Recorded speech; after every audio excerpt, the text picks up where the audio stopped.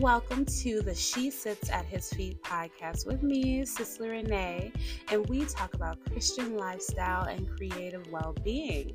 I'm super excited that you are here, and we are going to dive right on in. Let's get started.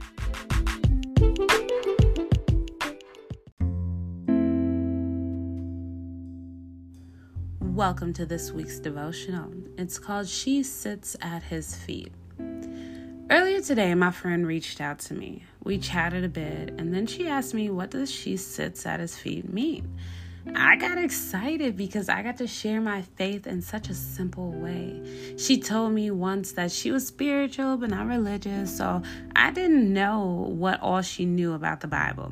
So I said, there is a scripture where a woman named Mary, whose sister is Martha, was sitting at Jesus' feet, soaking in his presence, listening to him speak.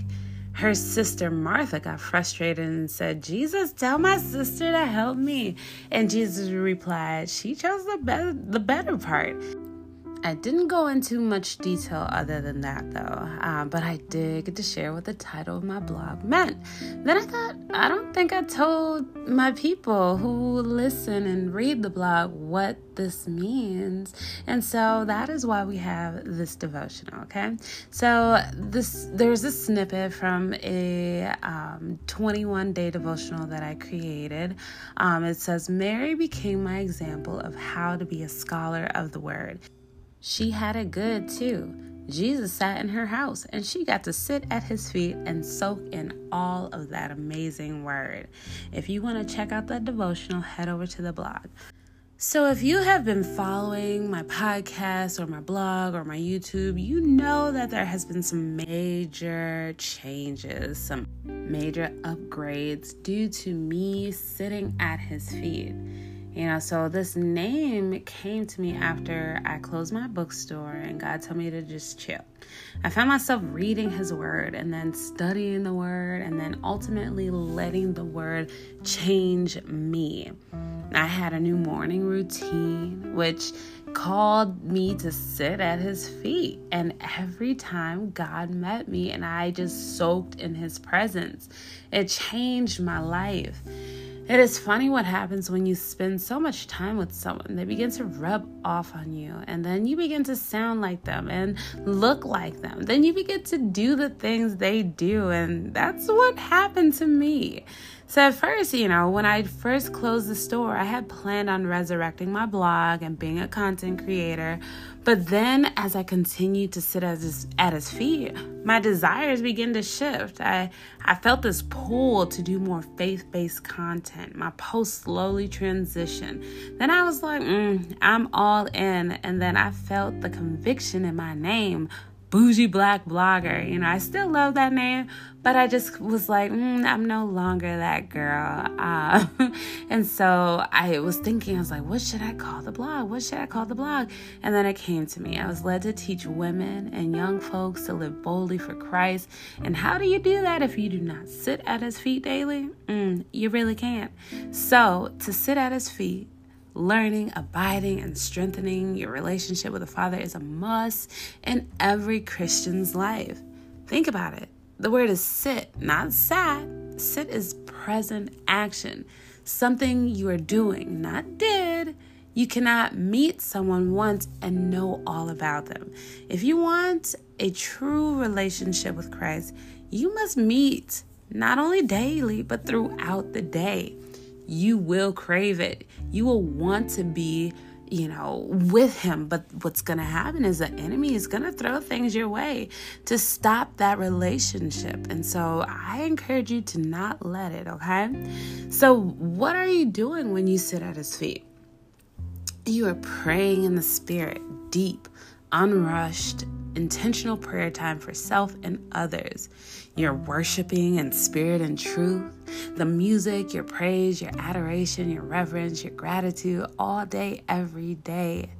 You are studying the word, not just reading a few scriptures and going about your day. You have a pen and a notebook or your computer. You have highlighters. You have other materials so that you can can complete your SOAP or your verse mapping, your character study, topic study. I don't know what you're studying, but that's what I'm studying.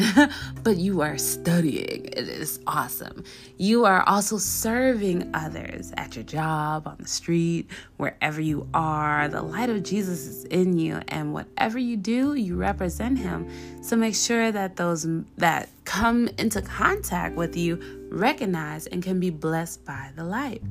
You are sharing your testimony. God has been so good to you, and you should share that. Help others grow in their faith. You are teaching and being a disciple, whether it's your family, your children, people on the street. You are to go and make disciples, baptism, and teach them what was commanded of you. So these verses, Luke 10:38 through 42 says, "Now it happened, as they went, he entered a certain village, and a certain woman named Martha welcomed him into her house. And she had a sister called Mary, who also sat at Jesus' feet and heard his word. But Martha was distracted with much serving. And she approached him and said, 'Lord, do you not care that my sister has left me to serve alone? Therefore tell her to help me.'